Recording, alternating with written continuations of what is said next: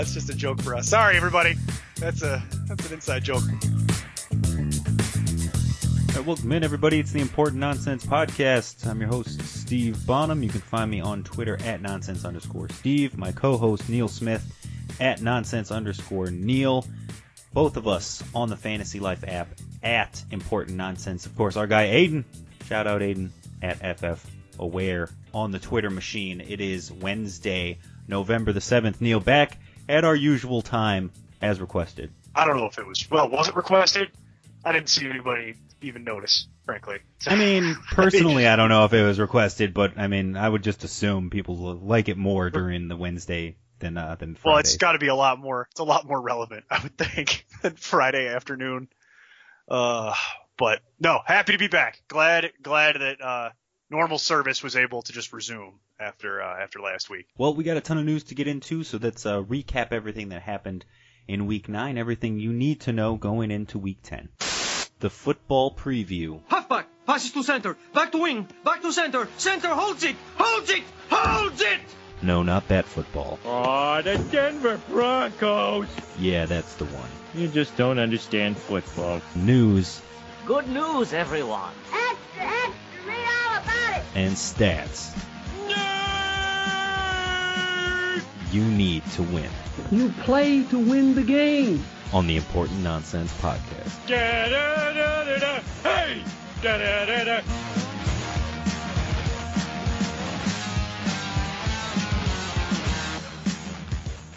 With the show being on Friday last week, we did get to mention very briefly that Nick Mullins was the stud star of Thursday Night Football out of nowhere after making an impressive impromptu start for an injured C.J. Beathard. He has now taken over as the Week 10 starter for the San Francisco 49ers. The biggest thing that I took away from that, Neil, is that it doesn't matter who the QB is there. George Kittle is a stud. I got to believe he's top 5 tight end heading into next season.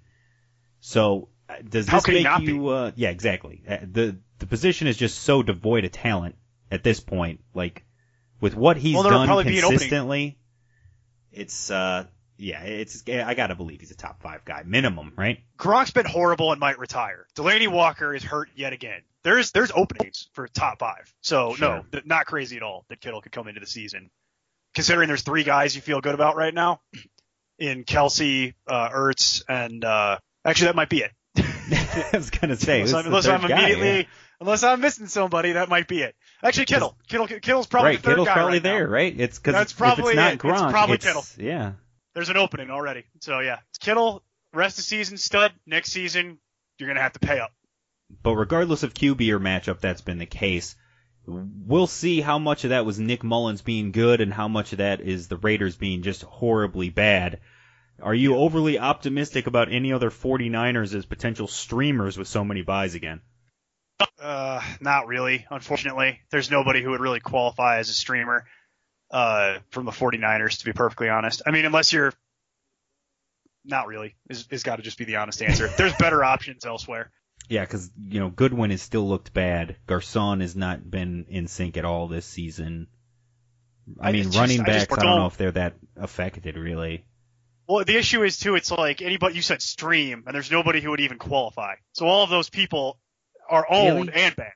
At this point, those guys are still over 50% owned? Breida is. Garcon might not be. You might be able to go get Garcon, and he had a touchdown last week with Mullins. But, again, I'm not really trying to count on that week on week. He's been bad and hurt alternating. If that repeats this week, then it's got to be a trend, right? If it repeats and Garcon goes out and gets another touchdown, we'll have this conversation again next week if Mullins goes out and looks good. Because it's a little bit of a tougher test, but it's like baby steps.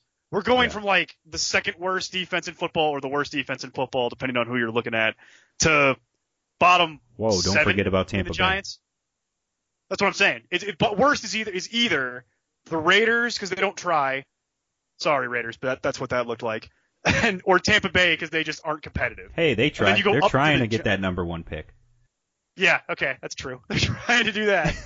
But then you go up a little bit to the Giants. So it'll be a little bit more of a test, but I mean, if it's still not it's still a great matchup, and you're still looking at it like, I think that speaks volumes about it, frankly. Maybe Garcon. Breida, I guess I could see too, because of running back being so thin. it makes sense that he's still. I'm going to look that widely up I'm going to look this up and we're going to circle back, but I think Breed is still too heavily owned to qualify. Meanwhile, AJ Green follow-up from last week. Last week we had reported that AJ Green dealing with some kind of foot injury after he was sporting a walking boot during the team's bye week. Adam Schefter has since reported that he's dealing with a toe injury. He will avoid surgery for now is the key there, because he's going to miss at least the Bengals' next 2 games. Then they'll reevaluate and see where he is. Given what we know, honestly, putting on my doctor's cap, this sounds like a toe sprain. It just, if he's in the walking boot for stability, it sounds like a grade 2 sprain, which is about a 3 to 6 week full recovery. It is incredibly painful for him to walk and make the moves and cuts he needs to make. So depending on the severity is really how long he's going to be out and how long this could derail his entire season. The time off to recover, he's not going to have time to fully heal in just the 2 weeks. When he comes back, if he can manage the pain, he can play through it with the toe taped for more stability on the field. He'll be back on the field in 3 to 4 weeks. Again, not at 100% though, and this is like what we saw last year with Julio Jones. Late in the season, was dealing with that foot injury that was a foot sprain, and he was dealing with no ability to make a cut. You saw in the playoffs he was doing the toe tapping and back to 100%, and we were like, oh, where was this all into the season? But that could be the case here for AJ Green. Again, I'm just speculating, but that's what it seems like it is here to me. So now, if you're an AJ Green owner, you're certainly concerned if you're looking at a minimum of 2 games without him. However, the biggest thing for me is what's the outlook here for the new Cincinnati number 1 receiver in Tyler Boyd? Because, this week he's got New Orleans secondary, which, my God, we've seen what they can do. So he's rated as a wide receiver 1 across multiple platforms. Rest of season, he's rated as a top 20 guy, even when Green comes back, if he comes back. And he's currently 14th. In PPR points for wide receiver. So for Tyler Boyd, Neil, are you looking at his value going up, even going down because maybe the corner matchup's getting more difficult, or just staying neutral where it's been? I'm going to put a period on this 49er conversation real quick, by the way, just to circle back to that before we get too far away. The only person who would qualify is Garcon. No one else qualifies on that team. So we were right about that. Yep, that's fair. And we'll reevaluate Garcon next week. As far as Tyler Boyd is concerned, he has to go. Thank you, sir. He has to go up this week because it's the 49. It's the I'm thinking about 49ers. It's the Saints, and he's going to play out of the slot. The theory goes, he's going to continue to try and play out of the slot, and the Saints are absolutely atrocious at trying to cover anything even resembling remotely slot play. That's where they're the weakest. It's how you would attempt to do that. So for 1 week, sure. Go ahead and move them up. I have some serious concerns about the Bengals getting a Bengal. And this is where they just start self-destructing in true Bengal fashion, because everybody just double covers and bracket covers Boyd and makes you try to beat them with Erickson, who we have not seen enough sample size on, at least I haven't, to tell you what that is. And then John Ross, who most people I think would say is trending being a total bust. So and then it goes all the way down to CJ. But he's so Uzomah. fast. And then the only person that's got anything right. The only other person that has anything in the tank at that point is Mixon. So 1 week, sure. You want to rate Tyler Boyd nice and high because he's got a really great matchup? Feel free. You going to start him this week? Yeah, I don't see how you couldn't be. So I get it. 1 week. Rest of the season, I think it's kind of a push because the cornerback matchups, as you pointed out, not everybody is the Saints who can't cover. Right. So they're not going to be doing that every week. So he's going to draw the harder matchup now, where he was feasting against people's 2 and 3 options. That's not going to happen anymore. Yeah, there's no one protecting his value I will anymore. be a little surprised. I will be surprised personally if he can get up to where AJ Green was without AJ Green being on the team. Yeah. It means I will have to reevaluate how I look at Tyler Boyd moving forward. Because I view him as a solid wide receiver 2. And if he can actually do the wide receiver 1 thing with no help at all, then we're going to have a different conversation about Tyler Boyd going into next year for sure. But, huge boon to Tyler Boyd owners, possibly.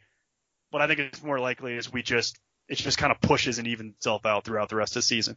Yeah, I would agree to that. I don't think he will downtick from what he's been. I just think it's because, like you said, he'll get more targets. So yes, he will draw tougher matchups, but because of the increased target share and increased workload and potential yardage, he'll probably balance out to be about where he already is. Look, we're getting close to the trade deadline. We're getting close to playoff push. If you've got Tyler Boyd out there and someone is seeing this and saying, whoa, he's the number one guy and wants to pay you number one wide receiver value for it, I would completely sell high if I could on Tyler Boyd. Like if somebody wanted to give me Devontae Adams or something like that, you probably couldn't get quite that high. No, I'm just but saying, I would if someone totally wants be to doing give that. you A.J. Green level payback because they think, he's just going to take A.J. Green's role, then yeah, I would take that 100%. Sure. Yeah. That makes sense. Yeah. Definitely agree with that. Meanwhile, Sam Darnold has been ruled out for Week 10. Darnold dealing with a severe neck sprain. He was sporting a walking boot, and Jets beat reporter Manish Mata is reporting that they're hopeful that Darnold can be ready for the Patriots in Week 12, that fierce rivalry, when they get back from their bye. They have the bye week in 11 next week, so they're not overly optimistic he can be ready by then, though, is the concern. So, will not play this week, out through the bye. Hopeful he'll be back in Week 12, but they're not sure he can even be back by then. The ageless Josh McCown takes over in his place as the starter.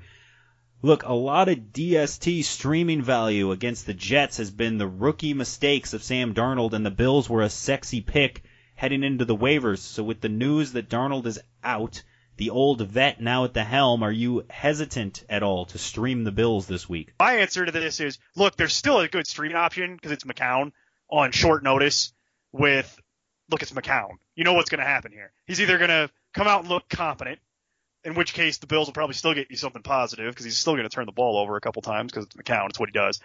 And you're just not going to get the total disaster that you were hoping for, which is what the Jets have looked like the last couple weeks with Darnold. So I think it downticks it slightly, but I think there's still, even with this, I think there's still a viable streaming option. Before I had the Jets and the Bills both as streaming options and like a coin flip, now I favor the Jets defense over the Bills. Well, the Jets was outpacing the Bills anyway in most platforms. Yeah. The Bills have been trending around like 5, and I'm saying this news for me, I'd move them from like 5 to 6 or 5 to 7. Sure. Yeah. Depending on what else is out there, yes, I would dip them. I already would have had it 2 to 5. I'd dip them like 2 spots down, maybe. I just find it hard to trust the Bills after they just got plastered by the Bears at home, and now they're on the road in a divisional game. So, and now you got McCown. Like the whole juicy part of it was just Darnold and the rookie and making the mistakes he's made recently. And now if you've got McCown, who's the veteran, who's been in that system for 3 years now. I mean, it's something not like he's got a learning curve or something. He gets snaps still. He knows everything about the offense. It's just McCown. He's either gonna. If anything, this makes me feel better about Jets streamers. Elijah McGuire, Isaiah Crowell. Yeah. Well, if you could go and get the Chargers, I would do that anyway over all of this. Sure. And they're available in like 60-something% of leagues. Oh yeah. So there's a real chance the Chargers are out there. Yeah, I would rather the Chargers over any of this, but I'm not totally discounting the Bills at this point. It's a setback, but not a crushing one for me. meanwhile, Sammy Watkins dealing with a foot injury. He had an MRI that showed no major issues. Status for this week is certainly in doubt, and with them having playoff and Super Bowl aspirations and a Week 12 bye on the horizon, they could play it cautious with their big-time free agent acquisition, holding him out till potentially Week 13 if need be. Look, if you're a Sammy Watkins owner, you kind of knew the injury history and the risk going into this. You've been lucky to get a pretty good season out of Sammy to this point. Are you looking for he's been pretty good. I would think you'd have to have a backup plan anyway just because he's Sammy Watkins. But with the trade deadline approaching, as we talked about, are you looking for a long-term fill-in because it is Sammy Watkins? Well, again, that question is self-defeating because you kind of already – like, if you knew it was Sammy Watkins, you would have already had a backup plan for Sammy Watkins, I would imagine, in like 90% of cases, right? Let's assume you didn't. No, I'm looking for like a 3-week something Band-Aid if I can get one because I think it'll ultimately be fine. I think he dodged a bullet here. But that being said, we will find out more information as the week goes on because it doesn't seem super serious, but again, it's Sammy Watkins. So I don't know that I'm looking for a rest of season solution necessarily. But you definitely need to get like a 3-week Band-Aid. I would just say if you're minimum. counting on Sammy Watkins as a week in, week out performer for you, it's worked thus far. But if the way you drafted your team, like for how far he fell in drafts, in ADPs, he was going in like the 5th or 6th round at one point. Yeah. If you're counting on Sammy Watkins as a week in, week out performer, and he was a guy you waited that long on, and it took the team that you had behind him, you had to really hit on some kind of home run off of waivers, or you got lucky picking up somebody good, or you grabbed a late round flyer that's panning out for you, something that would have to help you. Because otherwise, if he was drafted to be a starter on your team, I gotta feel like you don't have much better options already. And I would have to think you gotta be cautious here, because like you said, it's Sammy Watkins. Just his injury history would scare me if I'm relying on him anyway. If you went out and you wanted to get a Band-Aid, beyond a Band-Aid and get something rest of season, I wouldn't blame you. But to your point, it gets into everybody's individual roster. Yeah. You know what I mean? Now we're splitting hairs into people's individual roster construction. Meanwhile, Geronimo Allison is done for the season after missing last week's game. Ian Rappaport reported that Allison would be sidelined for at least 6 weeks with his groin injury. After multiple consultations with different physicians, he decided to undergo the season-ending groin surgery, and the Packers have put him on IR, officially ending his year. The prime beneficiary of the injury seems to have been rookie wide receiver Marquez Valdez-Scantling, MVS, as the kids say these days, Neil. He was a big waiver ad this week, and he should see an increased workload and target share for the rest of the season. Are you buying into the MVS hype, or was this just a flash in the pan in a game they had to keep chasing the Patriots? No. Everybody feel free to check out the waiver wire column. That was my number one receiver pickup for the week, and it was largely to do with if Geronimo Allison is going to not play, then it seems like they're developing some sort of rapport at this point, and the Packers need somebody with Scantling's skill set, which is be fast and run down the field and try and take the top off of defense, because Randall Cobb can't do that anymore, and that's not Devontae Adams' game. So to me, it looks like they're trying to make this work, and typically when they try and do that with a guy, you earn the trust of Aaron Rodgers, good stuff starts to happen for you. So I had him as my number one pickup for receiver for this week, just for that reason, because I think there's something cooking here rest of season. Yeah, my only concern about MVS is he's the home run guy, and I'm always nervous about the home run guy. Always, he'll but get I mean, it's 5 targets a game, but they're all 40 yards down the field. Right. So the volume certainly won't be there. So PPR or standard doesn't really matter because he's going to give you basically the same thing either way. But if he can hit it, then he'll hit the big one and cash in for you big time on you making that play. He's a home run swing a la Deshaun Jackson, or who's another good with Ted Ginn when he was still healthy. I was going to say Ted Ginn if he was still healthy. Yeah, is an interesting one. There's several others as in this type of vein of like people that are just giant home run. Mike Williams is who I'm thinking of. Mike Williams for the Chargers is like that. So it's in that vein, but of that vein, give me the guy with Rodgers throwing him the ball. Sure. So that's kind of where we end up with it. meanwhile, With the Golden Tate void at wide receiver, the Lions signed former Texan Bruce Ellington. The reason this is fantasy relevant is because of the subsequent roster move they made. They had to cut Amir Abdullah, former fantasy darling, preseason wonder. Amir Abdullah cut to waivers, Neil. He was immediately claimed off waivers by division rival Vikings, which I thought was actually an interesting move for them. Given Dalvin Cook's struggle with his injuries, it's possible he could have a role if/when Dalvin Cooks is hurt again. Even still, it's just something to note, I think, more than anything to act on. I wouldn't add him for a roster spot at this point. No. And even then, when Cooks goes... This is one of those things that you kind of just got to keep in the back of your mind. Because if Cooks goes down with another injury, long-term, whatever, Latavius Murray will be the guy, and he'll be the name everyone's looking at. and you can probably sneakily add Amir Abdullah off your waivers for dirt cheap without anyone knowing. Like, why would you add Amir Abdullah before they realize that they go out in the game and he's catching like 5 passes a game, being the scat back, since Latavius Murray cannot do that. We've they got go enough back sample to size what of they that. did last year. Yeah, they go back to what they did last year. Right, the two-headed with monster. Latavius Murray runs the ball, and then Amir Abdullah is going to run out there and catch it. Be the Jerick McKinnon try role. and be Jerick McKinnon. Yeah, we'll see if that turns into anything. But yeah, I agree with that. You don't need to waiver claim him right now. But if Cook was to go down, suddenly that becomes a thing again. Meanwhile, the Pats, recovering from injuries. They had a few notable guys miss last week. Both Sony Michel and Rob Gronkowski missed Sunday night's game against the Packers. They were both back practicing today. They both appear to be on track to play this week. Perhaps the most interesting development out of that game, for me at least, Neil, was from the backfield.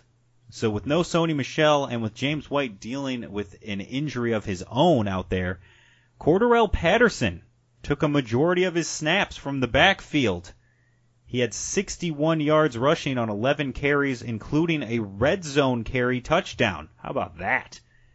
Ran only 2 routes the entire game. He got a target and a catch for 7 yards. ESPN's given him that coveted flex tag, making him eligible as both a running back and wide receiver on your rosters. Look, if you're skill player desperate, given the new intriguing role for Cordarrelle Patterson and what Bill Belichick's doing, are you interested on a flyer for Cordarrelle Patterson? I'm possibly the wrong person to ask about this, as my history with Cordarrelle Patterson is very checkered in this regard. It's one of my worst fantasy calls of all time. And I was correct that he would get into the NFL after playing 1 year of JUCO and 1 year at Tennessee. And I'm like, he's going to go to the NFL. Not an ounce of route running in that man. Such an athlete. Not 1 ounce of route running. Can't do it. But it is no is the answer to that, by the way. Because Sony Michel looking like he's back on track this week. I think it goes back to what it was. I think Patterson goes down to, he's going to get some carries, but I think he's probably going to get 3 to 5, 7 maximum touches per game, and it's just not enough. I like the conversion. I like the Patriots-ness of this move. I think it's a better football move than it is fantasy move. I'm not super interested in rostering Cordarrelle Patterson unless either James White or Sony Michel got seriously hurt. If that happened, we have this conversation very differently, where it's like, no, now you got to get him. What's interesting for me, I'll say, first of all, is the fact that, yes, he still runs routes. When Sony Michel is back, he will go back to running occasional slot plays and being a wide receiver, taking deep shots when Josh Gordon isn't on the field. So that does give him some value still, even when everybody's healthy. Then he's got the rushing, and remember, he still does kick and punt returns for them. And those touchdowns count in fantasy. Oh, he plays a lot. So, That's he's on the field a ton. Way better for them. Way better NFL player than fantasy player at this point in his career. So it's definitely one of those home run worth a shot type things. But would you rather have him or Kenyon Barner is probably the better question. Oh, I think Kenyon Barner's done. So that's not really I think they got to look at Kenyon Barner and saw what he actually can do in the game. And they were like, yeah, let's convert a wide receiver to a running back and try that, because this looks like garbage. So yes, I would say anyone that's been holding on to Kenyon Barner, you can drop him and pick up Cordarrelle Patterson, and he can give you so much more value. If you want to do that, that's a much better roster move than holding on to Kenyon Barner. You don't need Kenyon Barner. Anyone that's been holding Kenyon Barner on as like a flyer type thing, I think you can just go ahead and get Patterson instead. I think that makes sense. Yeah, I'm not really interested in Patterson by itself. Cool story, but unless somebody was to get actually hurt. But if I'm dropping Kenyon Barner to do it, we're doing that. Doing that all day. Meanwhile, Neil, it's my favorite topic of the season. It's the saga of Le'Veon Bell continuing. First of all, you need to drop I gotta throw out a my bad, because I need to apologize to everybody for passing on ESPN's misinformation. As we've talked about this several times this year, and it's not just this year, it's from years of getting information from them that's built up over time that apparently they've had wrong forever, and that's been lodged in my own brain, and because of that, we have passed on bad information to you. So I apologize for that. My understanding of the CBA was that in order for Bell to be eligible for free agency, he had to report by this week, week 10, and I was wrong on that twice. First of all, apparently he has to sign his contract by the Tuesday after week 10, not during week 10, as we've talked about before. So he has still another week to show up and sign his contract. He has until the 13th. Second of all, I was going off the information ESPN and other news outlets have reported that to be a free agent, he had to report this season. Otherwise, his whole contract would be void, and he would not be able to become a free agent. He'd still be restricted to the Steelers. Well, upon further review of the CBA, it turns out he's already played for the team 4 years, and as part of the CBA, the collective bargaining agreement, he becomes a free agent regardless at the end of the season if he shows up or not. So it's possible after all of that he could sit out the entire season and still get his wish of becoming a free agent. Now, the Steelers have said that they intend to put the transition tag on him. The transition tag would mean he would be able to go out into free agency, find a team that wants to sign him, sign an offer sheet, and then the Steelers can either match that offer sheet or let him go. If no team gives him an offer sheet, he would get about $9 million next season with the Steelers. That makes the whole situation so much murkier than we ever could have imagined. We thought we were near the end of this story, Neil, and it seems like it's still going. No, they tacked a year onto it. What are you talking about? They just tacked another year onto this. That's why I said we need to drop, because it's going to be a permanent fixture for the next 300 and year and a half almost, because this year's not even over. So, no, this, as the world turns, like sands through the hourglass, so does our Le'Veon Bell story. It's just going to keep rambling on. And, yeah, that's our bad. ESPN didn't really apologize for getting this wrong, so we will. And it's our fault for not actually reading the CBA ourselves, apparently. So, yeah, that's our bad. Because in my mind, this would have changed the entire analysis. Yep. Had I known that this was a thing, I would have been saying at the beginning of the year, how could you draft him? Yep. Like, you just couldn't have owned him. It would have been like, nah, the risk on this. You could have gotten it. He would have fallen way off in drafts. It would have changed everything. So it's unfortunately we're all stuck and caught in it now. So the question now like is, I said, so he everything. has to sign by Tuesday, and what that deadline means is if he signs by Tuesday, then he's officially, in the eyes of the CBA, played a full season. So he would be active for the rest of the year. He would be on their roster for the rest of the season. He's walked away from $8.5 million. He would get $6 million the remainder of the season for games accrued. So it's not that much money compared to what he could have been. It's interesting to say $6 million isn't that much money, but still. Well, when you also say he's walked away from 8. Yeah, he's walked away from 8.5. He'd be coming back for 6. If he signs by Tuesday, like I said, it'd be a full season. He would become an unrestricted free agent. They'd have no control over him whatsoever. He could just walk away. And if they put the transition tag on him regardless, then it doesn't really matter if he comes back or not. Signing on this Tuesday, like I said, just makes it a full season for him, which apparently doesn't matter one way or another. He could come back in week 13 or week 14 or just specifically the NFL playoffs. He could come back whenever he feels like it, since he doesn't have to come back by the week 10 deadline. And look, reportedly he's already left Miami. He sent out that weird tweet. Then he was seen playing pickup basketball earlier today in Pittsburgh, but he still hasn't talked to anybody on the team. If he wasn't going to report to the team, I don't know why he'd bother going back to Pittsburgh at all, since he lives in Miami. So why would you leave Miami where you're training and go back to Pittsburgh just to hang out in Pittsburgh?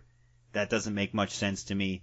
But if his goal is really to preserve his body for free agency and for the long term, and we've already talked about he doesn't have to play at all this season in order to get that free agency, then if you're him, why bother coming back? I genuinely don't. I have no idea. It is completely confusing to me with this new information about how this is actually all going to work. Maybe he wants to come back and prove to the rest of the NFL. Maybe somebody's in his ear saying to him, hey, you want to collect that $6 million so you can get – but correct me if I'm wrong. Let's just nail something down. Even if he comes back, they can still put the transition tag on him, correct? Mm-hmm. That's what I thought you said. So if that's how that's actually going to go, I don't see the point in doing any of this because I'm going to just – I don't know. Maybe it's all unrelated. Because it would be the Kirk Cousins At this point, thing anything again. could be possible. It would be the third year in a row they put the franchise tag on him, and in that case, he would be making somewhere like $20 million next year as a running back. Right, and the whole point of this is to not pay him $14 million. Right, so they would put the transition tag on him because then he can still explore free agency, and they can either match whatever offer he gets or just let him go to whoever gives him the biggest contract he can find. So that either way, they have the option to keep him or not. Since clearly he can't negotiate with them, if he goes out there and sees what the market is, comes back to them with an offer and says, look, the best offer I could find was this, and they'll say, okay, we'll keep you for that, and have James Conner on the back burner, or good luck, see you later. And if one way or another, that's the resolution. If one way or another, that's where we're heading. If you're him, why bother? Why come back at all? The only thing I can think of is if somebody's in his ear saying you got to play at some point this season so other teams can get a look at you and make sure you're not done. So you can go out and get that money. You can go out and get that money in the offseason like you want to. I would say this. It's a high stakes gambit. It's a weird game they're playing because, like I said, given this new information, he could show up in week 13 or 14 and it wouldn't matter. Because the same thing's going to happen regardless. He still gets the free agency. They still put the transition tag. The same thing happens over and over again. It doesn't matter. Yeah, well, and he comes back in week 13, 14. You trying to start him either in a playoff matchup or a game you might need to win to go to the fantasy playoffs, depending on your format.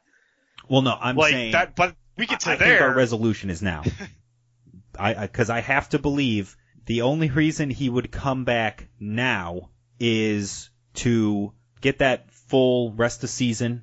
Get the official full season in, and be part of the team the rest of the year. You and I both said at the beginning of the season, if he comes back, signs his contract, gets traded, okay. If he doesn't do that, I don't see how he can play for this team again. After everything that's happened, I just don't see how he ever suits up for them again. I don't. After the fans came after him, after the players in that locker room came after him. His own offensive linemen, the people he needs to block for him to make sure he doesn't get killed. He can play for the Steelers anymore. I don't think it's possible. So if he doesn't show up this week, I just don't think he's showing up at all. And that's just the end of it. I think I think we're very much at the point, too, where it's like, look, trade deadline is coming up. His fantasy season is about done either way. We're getting to the point where it's going to matter more for the Steelers than it does for fantasy football really rapidly here. Because even though he's a running back and you can plug and play, then we have to sit here and have the conversation about what do you do with James Conner? Are they splitting the job? Like, what are we doing now? We had a formula. It was this guy's doing it. I also have to believe if you're the Steelers and and even if he does come back, the way he's kind of slapped your organization in the face, I mean, I would have to believe James Conner's the guy. And Le'Veon's just the backup. If the way James Conner finishes the season like he started it, James Conner is your future starting running back. We all know that. And they all know what Le'Veon Bell has done for them and for that city. There's absolutely no shot to me that after 10 weeks of playing the way he has played, for Le'Veon Bell to walk in off the street and they say, okay, kid, take a seat. There's no way. Mike Tomlin would completely lose that locker room. There's no shot they do that. Even if he does come back, I think he's the backup. Probably. I just gotta believe that's done. So one way or another, we're gonna get a resolution. I want to avoid the whole thing. So we'll see. Yeah. I hope for everybody, to be perfectly honest, he sits out, sticks to his guns, tries to get the rest of his money. They transition tag him in the offseason because I have a feeling that somebody will offer him more than the Steelers can. Yeah. The restitution that he is, or close to, that he is looking for to get him out of Pittsburgh, and we'll have a different conversation at that point. Meanwhile, Dez Bryant today officially signed a one-year deal with the Saints. Worked out for the team on Monday. He left the facility without a contract, but Sean Payton, who has always been a big Dez fan, as well as the New Orleans brass, they came away very impressed with that workout he had. The two sides are negotiating a deal all last night. It was reported late last night that they were close to getting a deal done. They made it official today. Look, he wanted 3 things. He wanted a 1-year prove-it deal that had a good QB on a contender with a chance to beat the Cowboys.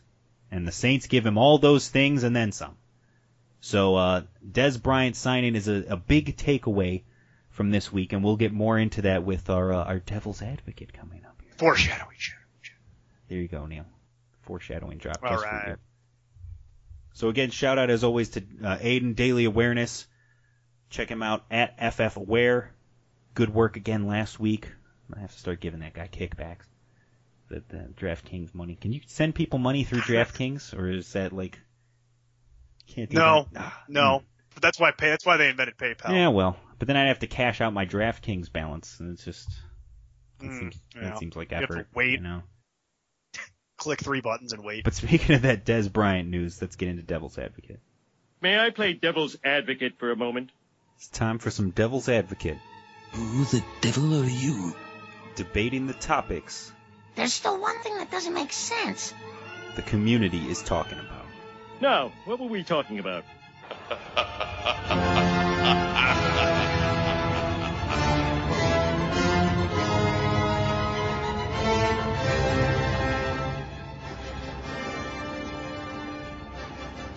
All right, Neil, we got about 10 minutes to run through Devil's Advocate here, so go ahead, take the wheel.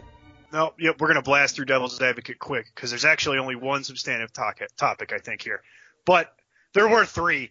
The first up, the Lions, and just the panic. Oh, my God! Why? Exactly.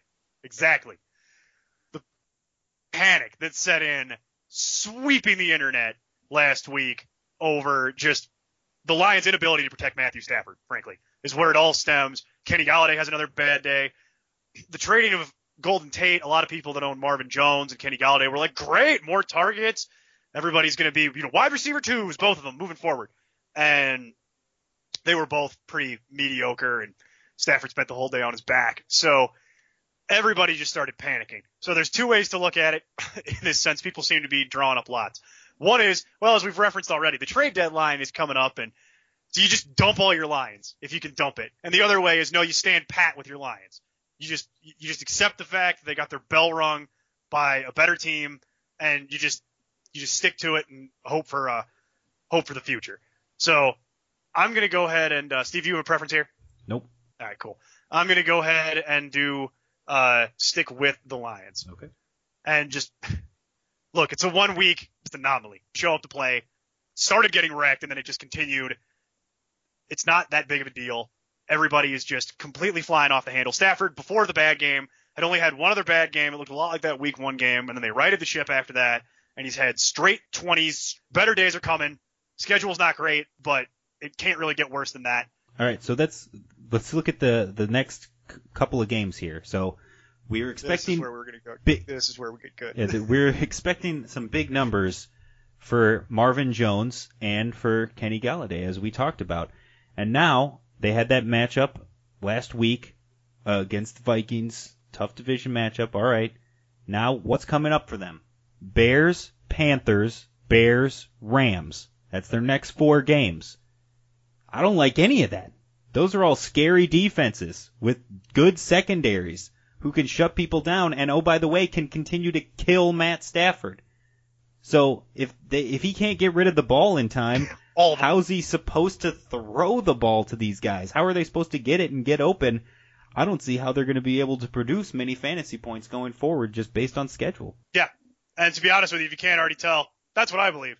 I mean, if your O-line's going to play like that, you're going to get killed. Yeah, if the O-line doesn't get better, it's going to be rough. Do anything. However, I would say if somebody wants to sell low on Marvin Jones or Kenny Golladay here at your trade deadline in the next couple weeks, I would buy in on that because they still have the talent, upside, and the ability. Look, especially like I just laid out, Bears twice, Rams, Panthers, good possibility they're down by 20-plus points in those games, and they're just hucking the ball around in the second half. That's what I think you're counting on here. So yeah, that's where I go with the Lions, which is they're going to try and run the ball and fail, start getting down by 1 billion, and it's going to look like a Tampa Bay game. But yeah, if somebody is trying to get rid of Kenny Golladay for nothing, do that. And Marvin Jones is Marvin Jones is Marvin Jones. I mean, you're looking at like I think now the floor has moved up to about a 12, given the extra targets, but the ceiling is 32. So that's always the handy thing about Marvin Jones, is that there is upside there when they do go hurry up and he catches a couple of those deep shots. He's paid you off in the past. So that's the Lions, unfortunately. Topic 2, Chris Carson. Panic? And the reason we bring this up is we could have covered it in the news. Why? I'll have to record one of those that's more like with more of a question mark inflection. Oh, okay. But with Chris Carson, we already all knew he's beat up. It's unfortunately kind of been part of his game in his early career here. But he's got that hip injury. We could have brought this up again in the news section, but it isn't really new news because he's had that hip injury. But he was forced out last week. He seems to have re-aggravated it. And in his stead, Mike Davis looked really good, actually. Really serviceable. He had 7 receptions. And if you would have told me that Mike Davis had 7 receptions going into the start of that game, I'd have drug tested you. Because I'd have what? Even if he gets hurt, how's he going to catch 7 passes? I don't know that that's completely repeatable, but if they're willing to throw him the ball and he's going to get the start, is there a chance that Chris Carson's injury could get him Wally pipped here? I've seen a lot of people theorizing that, look, Pete Carroll's a wily one, and it doesn't take a whole lot to all of a sudden you find yourself in the doghouse with him, and he's just going to ride the hot hand off into the sunset. So Chris Carson, panic, and I'll do the stand pat with Chris Carson's side here. Okay. So, look, you knew Chris Carson was injury prone when you married him.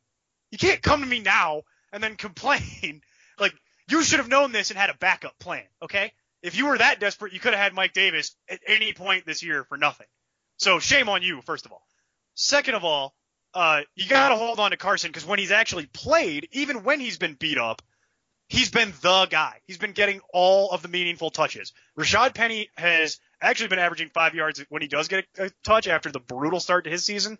So not all hope lost on that yet, but he hasn't really been a factor. Mike Davis has barely even been playing when Carson's been out there. So you have to imagine that, yeah, it's a setback. And if they don't play him this week, which it's trending that way, fine. But don't cut Carson and don't trade Carson at the trade deadline at this point because you will never get what he's actually worth.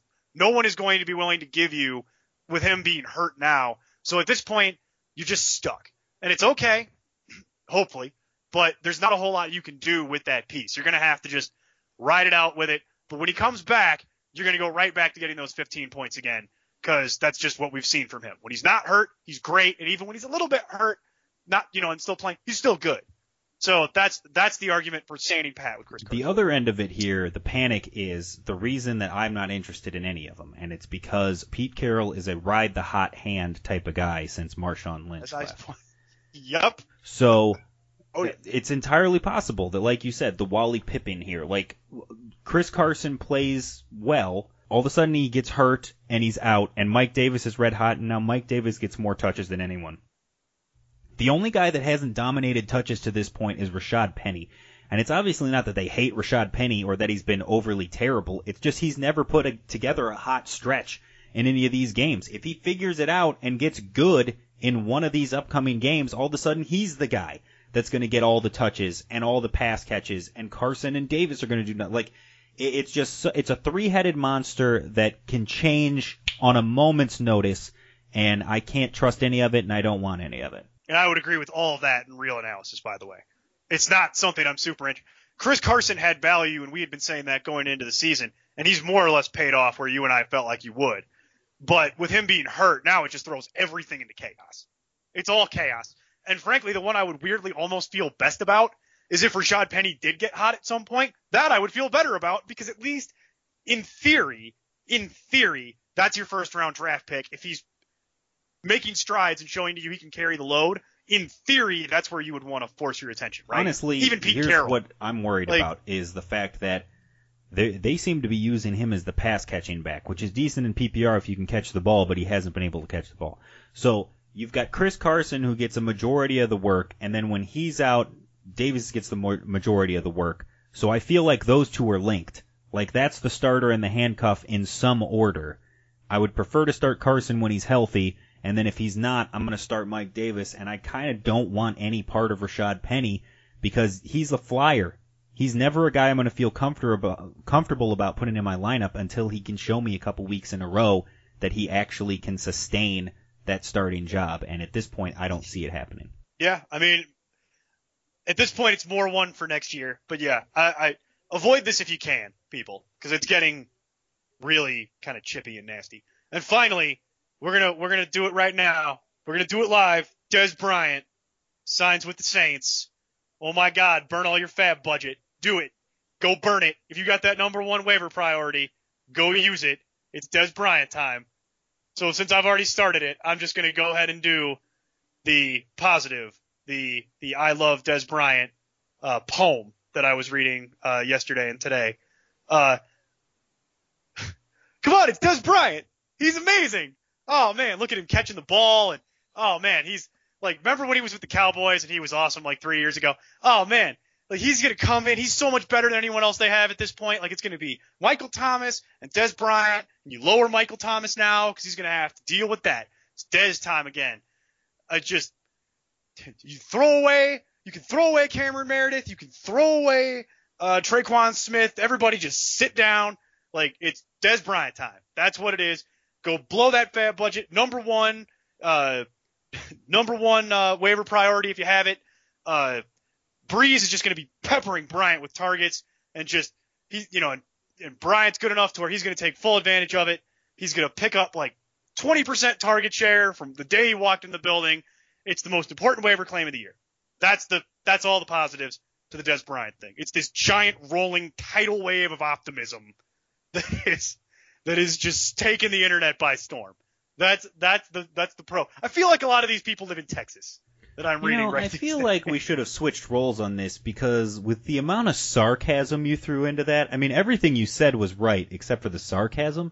So I'm except really... for the tone. My tone was bad. The tone was wrong. My tone was kind of bad. So my tone was kind of bad. Yeah. I really feel like I should have handled that aspect of it, because what am I supposed to say now? Because I mean... You know what? I will do that. Here. No, you know what we'll do? You know what we'll do? That was the negative side. It was the positive side, just repeated sarcastically. And I'll do a couple of the actual negative stats that I know, which is, look, wide receiver 2 for the Saints hasn't been anything. Even when it was Ted Ginn, it's like 18 targets. It's not anything over like a series of games. It's not anything good. Traquan Smith is still going to play. Dez Bryant is older, slow. He had foot problems before, stone hands, no route running ability. And the only thing that you're banking on to make it good is that he's got Drew Brees standing back there who can, in theory, make anyone look good, irrespective of how decrepit they actually are. There. How about that one? That the negative? See, you did that much better because that's what you actually believe. When in actuality... It is actually more along the lines of what I think, yeah. So look at Dez Bryant's career, right? He had Tony Romo and Dak Prescott. Who would you rather have, either of those guys or Drew Brees? Yeah. It's Drew Brees. We're not going to go down this trap argument. So then look at his career in Dallas. Who has he played with the caliber of Michael Thomas? Oh, no one. Yeah.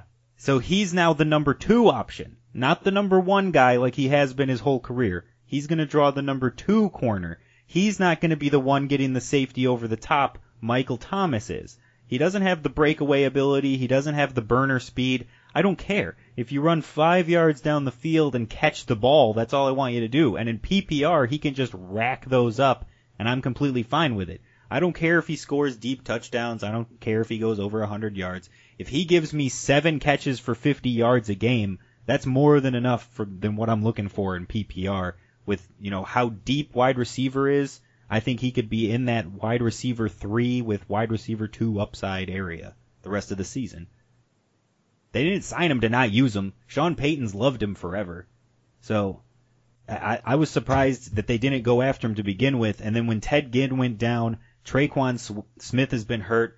Look, this is the same offense that had Brandon Cooks, Michael Thomas, and Willie Snead. It's supported multiple guys before. They've spread the ball around a lot.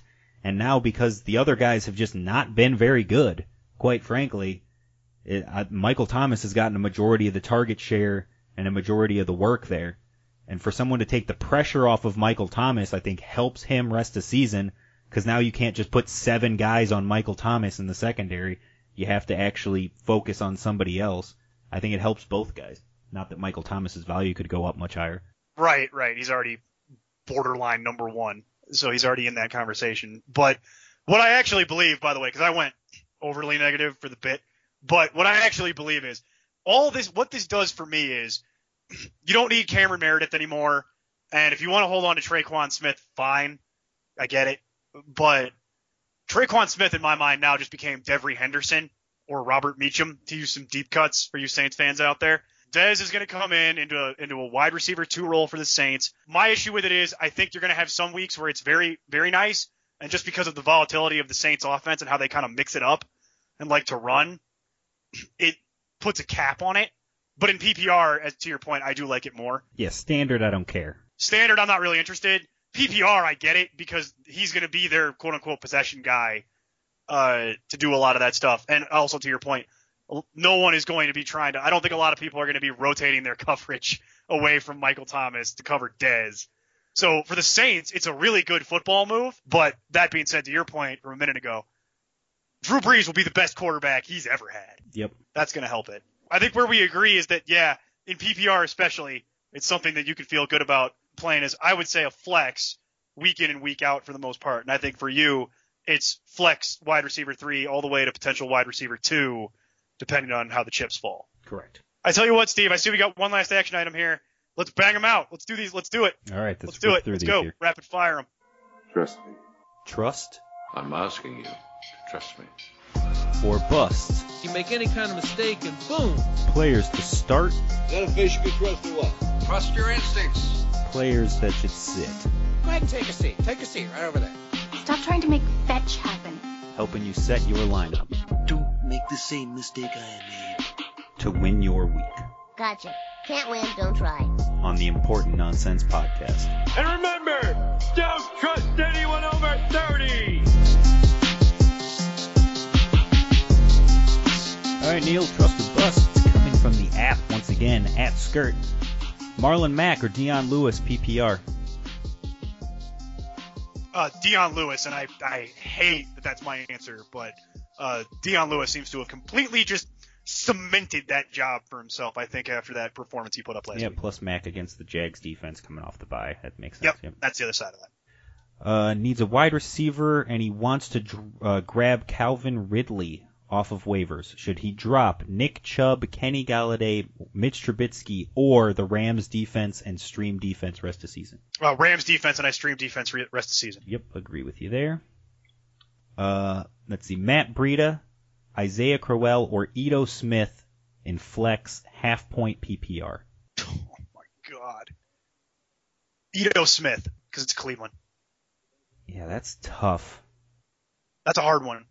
And it's because PPR, half-point PPR does sway it, but Crowell. He does. See, the not a problem good with Ito matchup. Smith is he's either a 6 or a 12 if he gets in the end zone or not. I'm going to go with I know. Crowell at home against the Bills.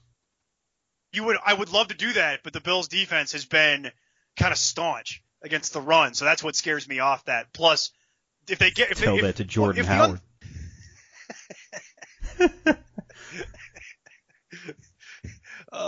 It's just a joke for us. Sorry, everybody.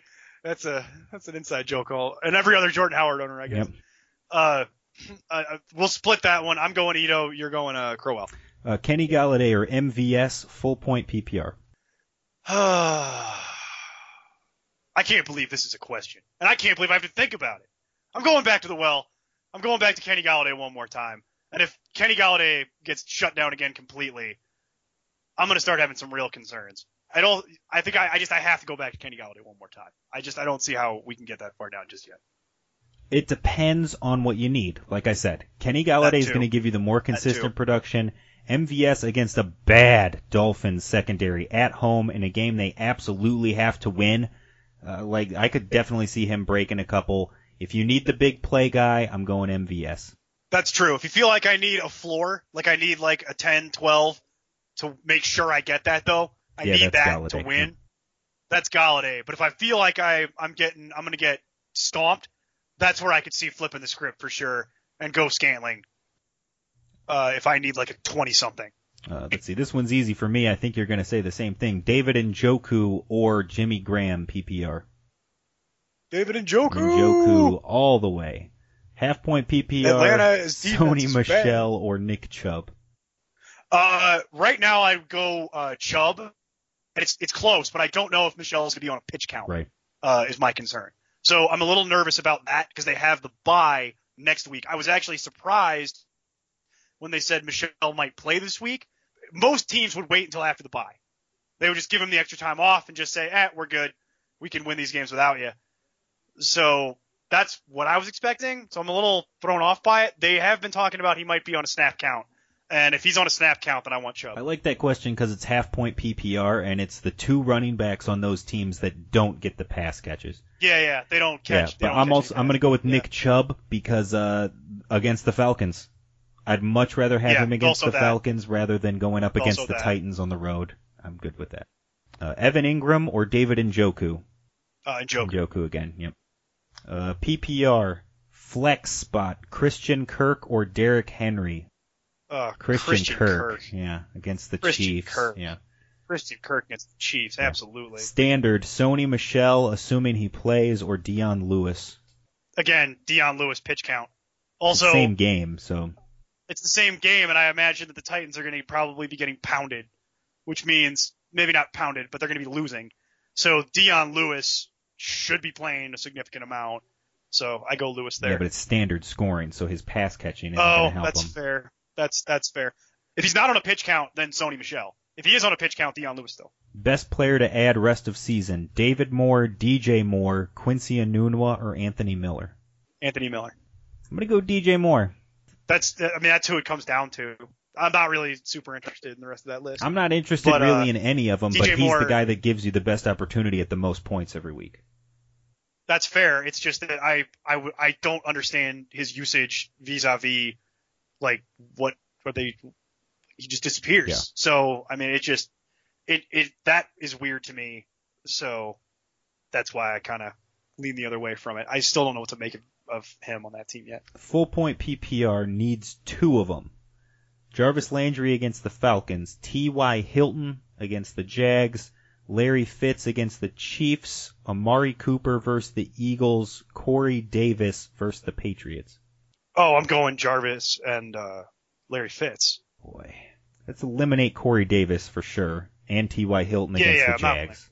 I don't want to play T.Y. Hilton. I got all kinds of T.Y. Hilton is bad against Jacksonville, especially because in every game, I'll do one. In every game, effectively, that they've both been on their respective teams, whenever these two teams play, Jalen Ramsey shadows T.Y. Hilton and has done a tremendous job historically of that job. So that freaks me out about T.Y. Hilton this week. I think I'm going to go with you. I think Amari Cooper, given how they want to incorporate him in that and the fact that they could be throwing behind a bunch, is interesting. But the Eagles is the best defense available of the three options out there, so I'm with you. Landry and Larry Fitz. That's where I'm going. Great matchups. Big Ben or Fitzmagic? Big Ben is playing on Thursday night against Carolina, correct? Correct. And the Bucs are playing at home against the Redskins on Sunday. Ooh, we'll do Fitzmagic.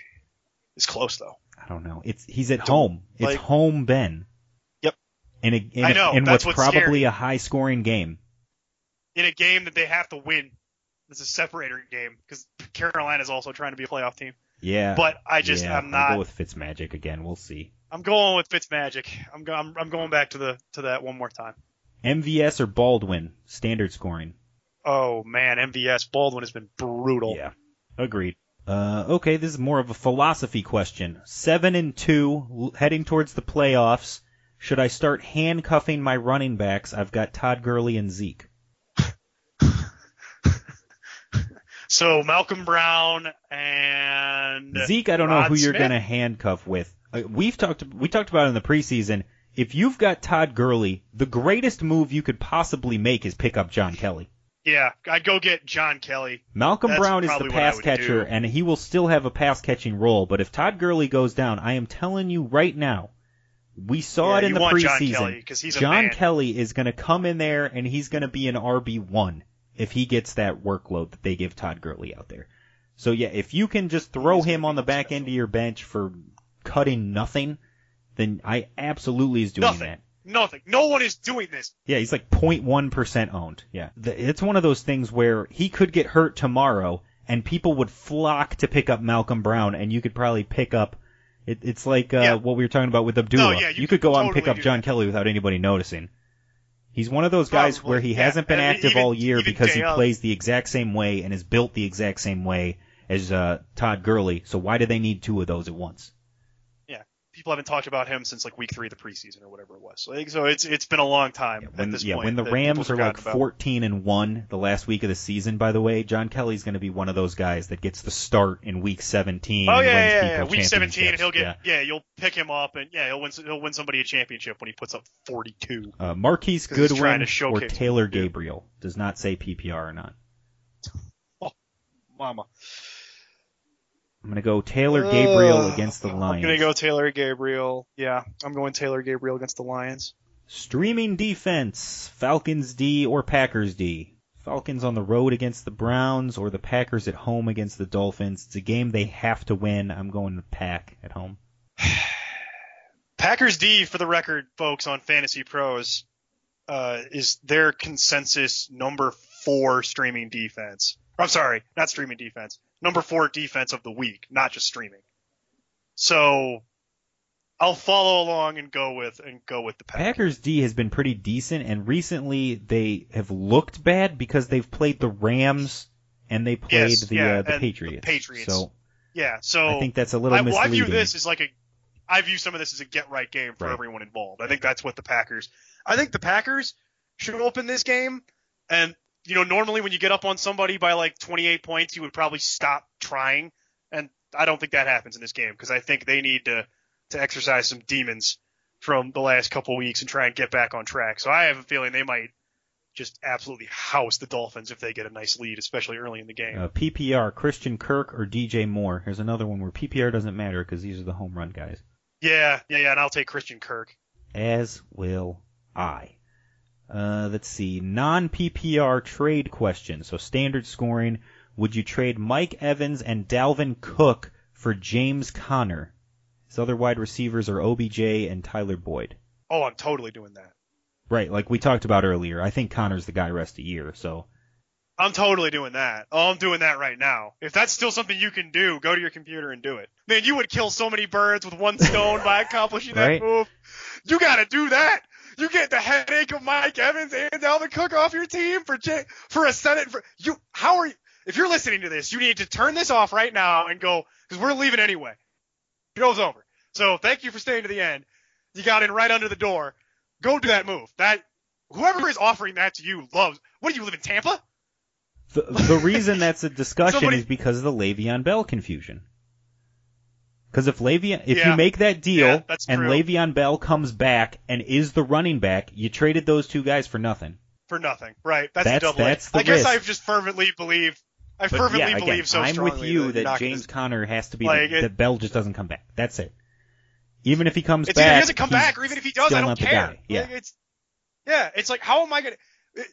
I agree with you. To the extent Mike Tomlin has control over anything, that would be a career-ending decision. I feel like, where it's like, no, we got to go back to Bell. I feel like people would be, if you lost that game. I feel like the next game you lost. I just feel like he'd lose the entire locker room at that point. Yeah. I think they'd be out. People would be out. The fan base would be all fired up. Like it'd be bad. I think that's the way that it's a your career as coaching the Pittsburgh Steelers might be over if you do that. So that would be a tough one. So I'm totally going and trading that right now though. I agree. Right before the deadline. Definitely agree. I feel like that's a good move. All right, guys. Thanks again for listening. Thanks to everybody who shouted out in the app and got their questions in. We appreciate it. I do like that segment like that. Getting in the questions. Yeah. Makes it interesting. Yeah, no, it absolutely does. Let's I say we just do that. Yeah, I think that way. makes sense. It's a much better way to go about doing this. We get through it faster because you can just rapid fire the questions. All right, guys, but again, until next week, just keep up the nonsense. Have a week. Music for the Important Nonsense podcast is provided by Lee Rosevear, Lame Genie, and Tri Tachyon. Thank you for listening, and be sure to keep up with the latest content on ImportantNonsense.com.